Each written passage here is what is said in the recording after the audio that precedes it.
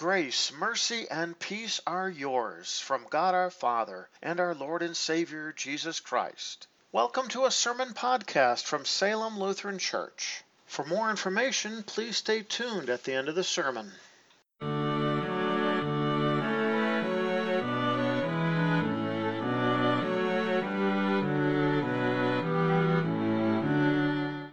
The Old Testament lesson for this 14th Sunday after Pentecost is found in the book of Joshua, chapter 24, beginning at the first verse. Then Joshua gathered all the tribes of Israel at Shechem, and he summoned the elders of Israel, its heads, its judges, and its officers, and they presented themselves before God. Then Joshua told all the people, "This is what the Lord, the God of Israel, has said." Joshua said, "Now therefore fear the Lord and serve him wholeheartedly and faithfully. Remove the gods that your fathers served in the region across the river and in Egypt, and serve the Lord. But if you see no benefit in serving the Lord, then choose for yourselves today whomever you will serve, whether the gods that your fathers served beyond the river, or the gods of the Amorites, in whose land you are living. But as for me and my household, we will serve the Lord." The people responded by saying, "Far be it from us to forsake the Lord in order to serve other gods.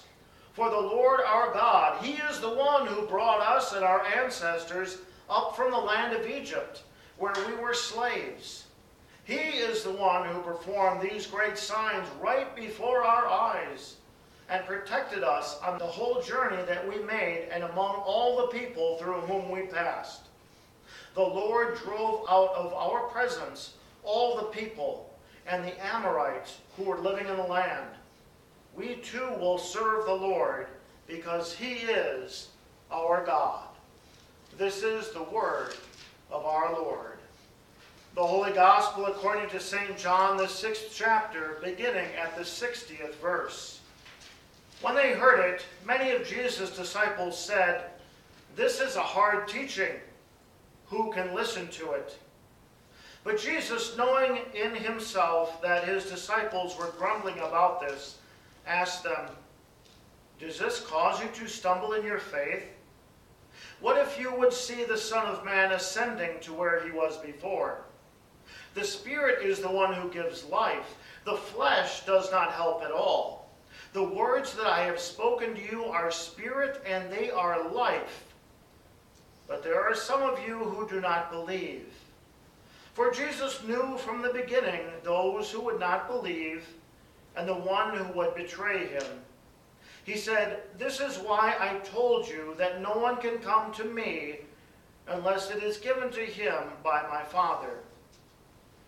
After this, many of his disciples turned back and were not walking with him anymore.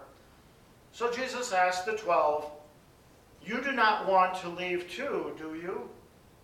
Simon Peter answered him, "Lord, to whom shall we go? You have the words of eternal life. We have come to believe and know that you are the Holy One of God." This is the gospel of our Lord.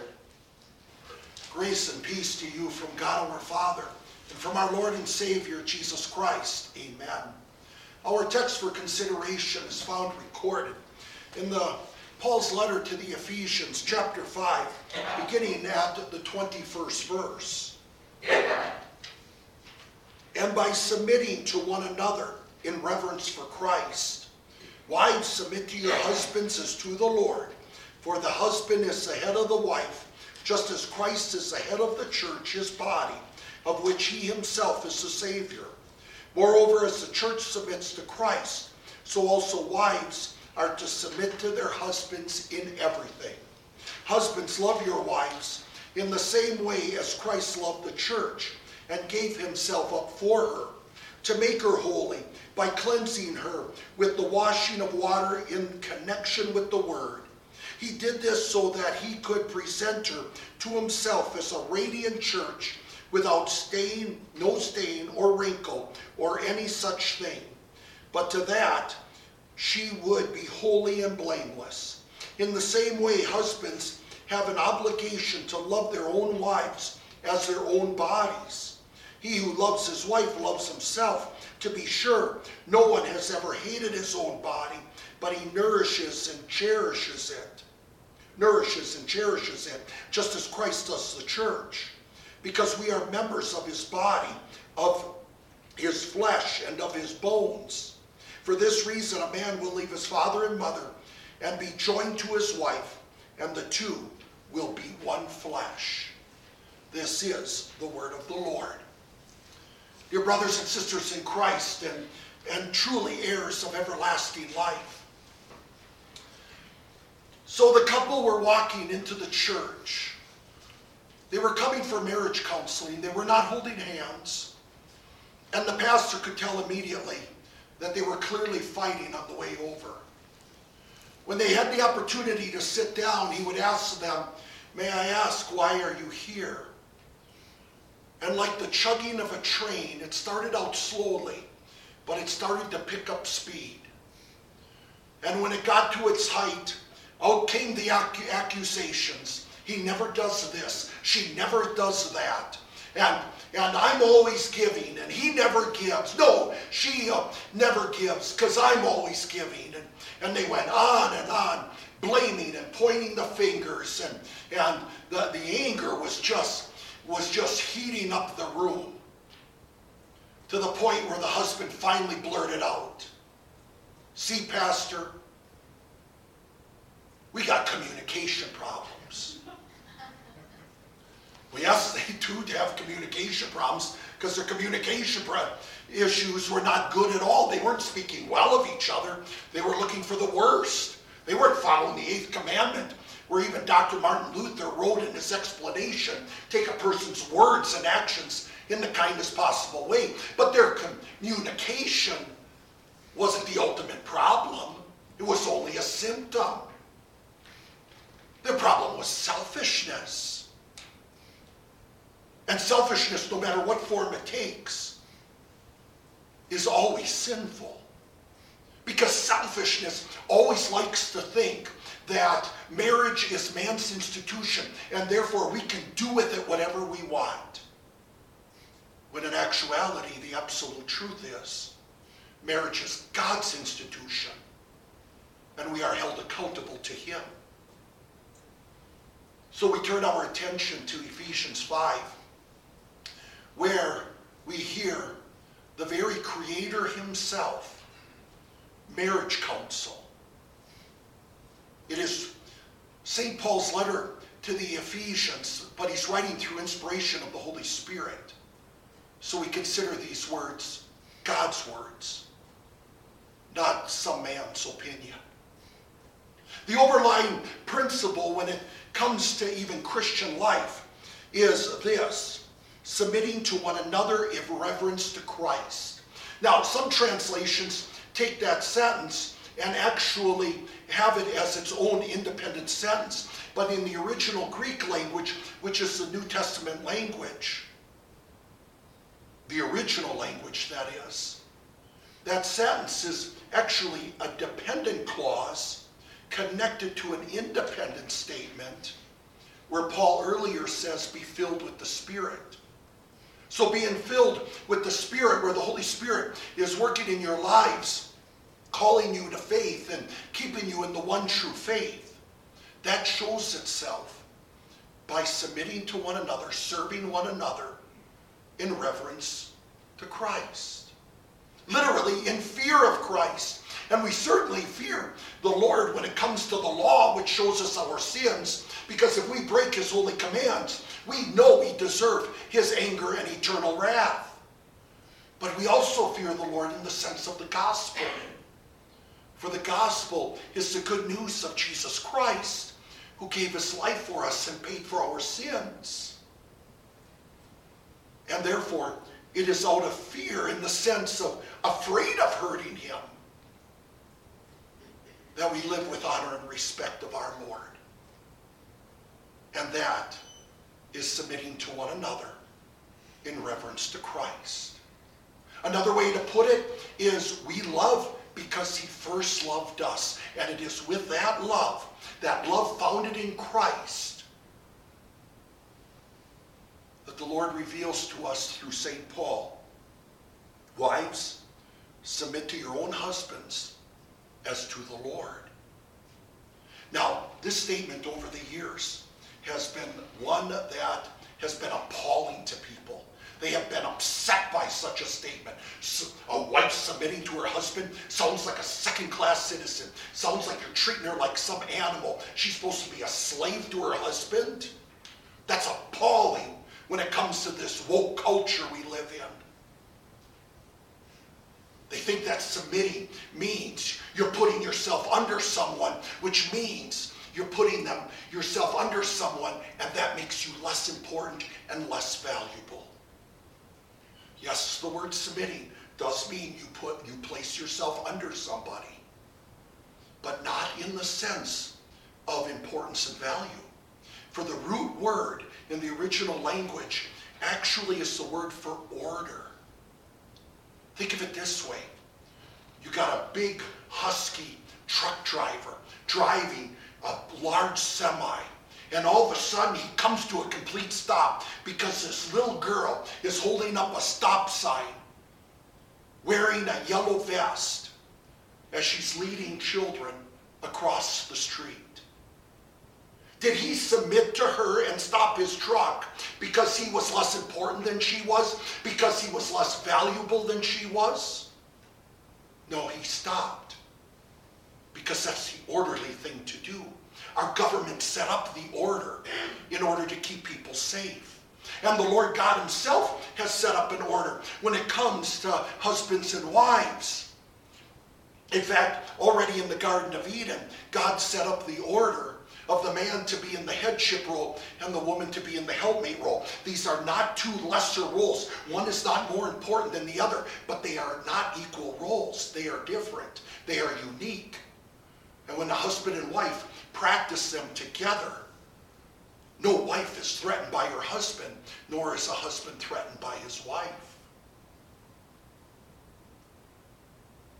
So the example that we have here when it comes to wives, submit to your husbands as to the Lord, is not a slave-master relationship, but instead it is the relationship of Christ and the church. Christ is the head. We are the church. Church are the believers. We are his body. We belong to him. We submit to Christ not because we are less than he is. To a certain extent, you could say we are because he's the Savior and Creator and the Almighty. But no, we serve him out of thankful love because he saved us. And with that same attitude, empowered and motivated by the very love of Christ, wives, submit to your husbands as to the Lord. And notice he does say, in everything. Now what happens if my husband is asking me to do something contrary to God's word? Then submit to your husband as to the Lord. That when you submit to your husband, the Lord is always first in our lives. And everything we do, say, and think is to give glory to our Lord. And may no husband ever ask his wife to do something contrary to that word. It would be sinful. Wives, submit to your husbands as to the Lord. Did you notice? He didn't say, husbands, make sure your wife does this. Notice he didn't say, wives, make sure you rule, control, and manipulate your husband. And notice he didn't say, wives, submit to your husband as long as your husband is doing his part. No matter what your husband does or does not do. Wives, submit to your husbands as to the Lord. So often people think of marriage as a 50-50 proposition. Okay, I'll give 50% and I'll get 50% in return. I maintain that that's the reason why we see so many divorces. Because sooner or later, if marriage is just 50-50, there will always be an argument of, are you getting your fair share? And my friends, that's selfishness. So Marriage is really 100% giving and 0% taking. Whether my husband does his part or not. Wives, submit to your husbands as to the Lord. And serve your Lord by being a faithful wife to your husband. And that is also true of husbands. Husbands, love your wives. The love here is not a friendship love. In the original language, it's not even the erotic love. It's actually agape love. It's the love between Christ and the church. Notice, he says, husbands, love your wives. He didn't say, wives, make sure your husbands do this. He didn't say, husbands, make sure you control, rule, and manipulate your wives and bully them. And he also didn't say, well, love your wives only when she submits to you. No matter what she does or does not do, husbands, love your wives and love them with an unselfish love, just as Christ loved the church. And what did he do? He gave his life up for her. In fact, in the original Greek, it doesn't come well in the English. In literal translation, it makes more sense. But here you have different sentences. But in the original Greek, it really says he gave himself up for her for three reasons. One is to make her holy, to set her apart as people for the Lord. And notice, what is the means of setting her apart for the Lord? Baptism. It's water in the connection with the Word. With Word, in the name of the Father, Son, and Holy Spirit, that person is made holy. Because as so many teach today, baptism is simply a good work we do or some Christian duty we have to perform. It's just not true. It is a means of grace. It is a sacrament where God works in us all the blessings that he won for us on the cross. With water in the name of the Father, Son, and Holy Spirit, we receive the blessings of forgiveness and new life and eternal salvation. And not only did he give up his life to make her holy, but he gave up his life.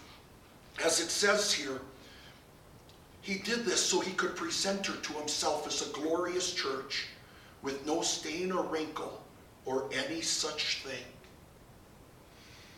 His bride, the church, was ugly, tainted by sin, cursed with everlasting condemnation in hell.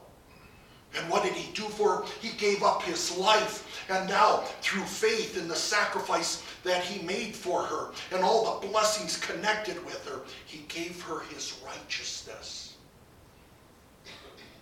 And so with that righteousness, she would be right in the sight of the Almighty. And righteousness, my friends, is the ticket to heaven. And not only that, it says here, so that she would be holy and blameless. So on the last day, we could stand before the Almighty, knowing that we are sinful human beings who don't deserve heaven. But we stand before the gates of heaven knowing that Jesus has washed us clean by his blood. And with his righteousness, that robe of righteousness, that garment of salvation, which is the bride's wedding dress, we stand before God knowing we are heirs of everlasting life. And we stand already this day knowing that through faith in Christ Jesus. Husbands, with that kind of love, that unselfish, unconditional, never failing love, love your wives.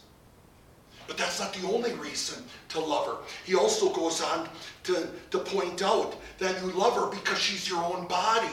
St. Paul brings up the Old Testament passage which By the way, after he brought Adam and Eve together, we have this beautiful marriage statement in Genesis saying, a man will leave his father and mother and be united to his wife, and the two will become one flesh. Jesus in Matthew says they are no longer two, but one. Therefore, what God has joined together, let man not separate. They are one in God's sight. My friends, it's neither sane nor right to hurt and harm your own body. And it's neither sane nor right to hurt your wife, who is your body. The wife's body does not belong to her alone, nor does the husband's body belong to him alone. They are one flesh. A person cares and nourishes for that body. And husbands, love your wives by taking care of them.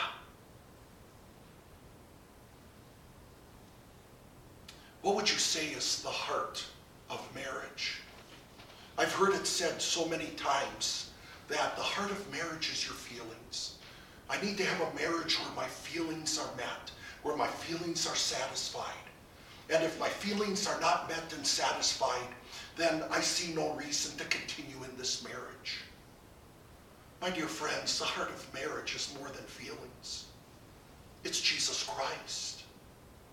And this is why I'm a strong believer that as a person grows and in their faith in Jesus Christ, and when a couple grows together in their relationship to their Lord and Savior, clinging to the holy Word of God, it will not be surprising that they will grow together in their love for each other because they have a marriage that is founded on Jesus Christ. And not simply on feelings. That's like a roller coaster. It's up and down. It's all over. But to be founded on the sure foundation of Christ, this is a house that will not tumble. Because it is a house that clings to these words. Words of a happy and healthy marriage. Wives, submit to your husbands as to the Lord. Husbands, love your wives as Christ loved the church and gave himself up for her. This is truly an amen. Amen. The peace of God which surpasses all understanding, keep your hearts and minds in Christ Jesus. Amen.